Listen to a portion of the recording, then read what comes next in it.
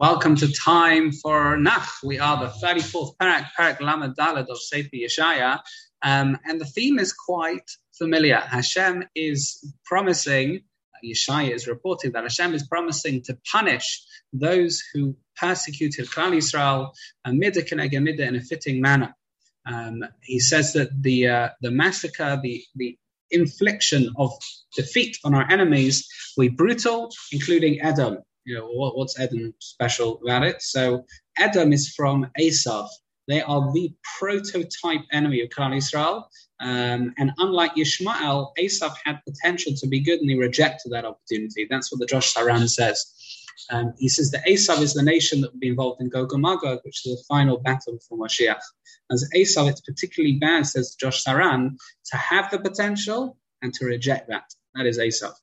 Edom will be desolate. Animals will be the only things that live there, and its former kingdom will be taken away from it, disbanded, be left in ruins. That will be the previously powerful empire of Edom.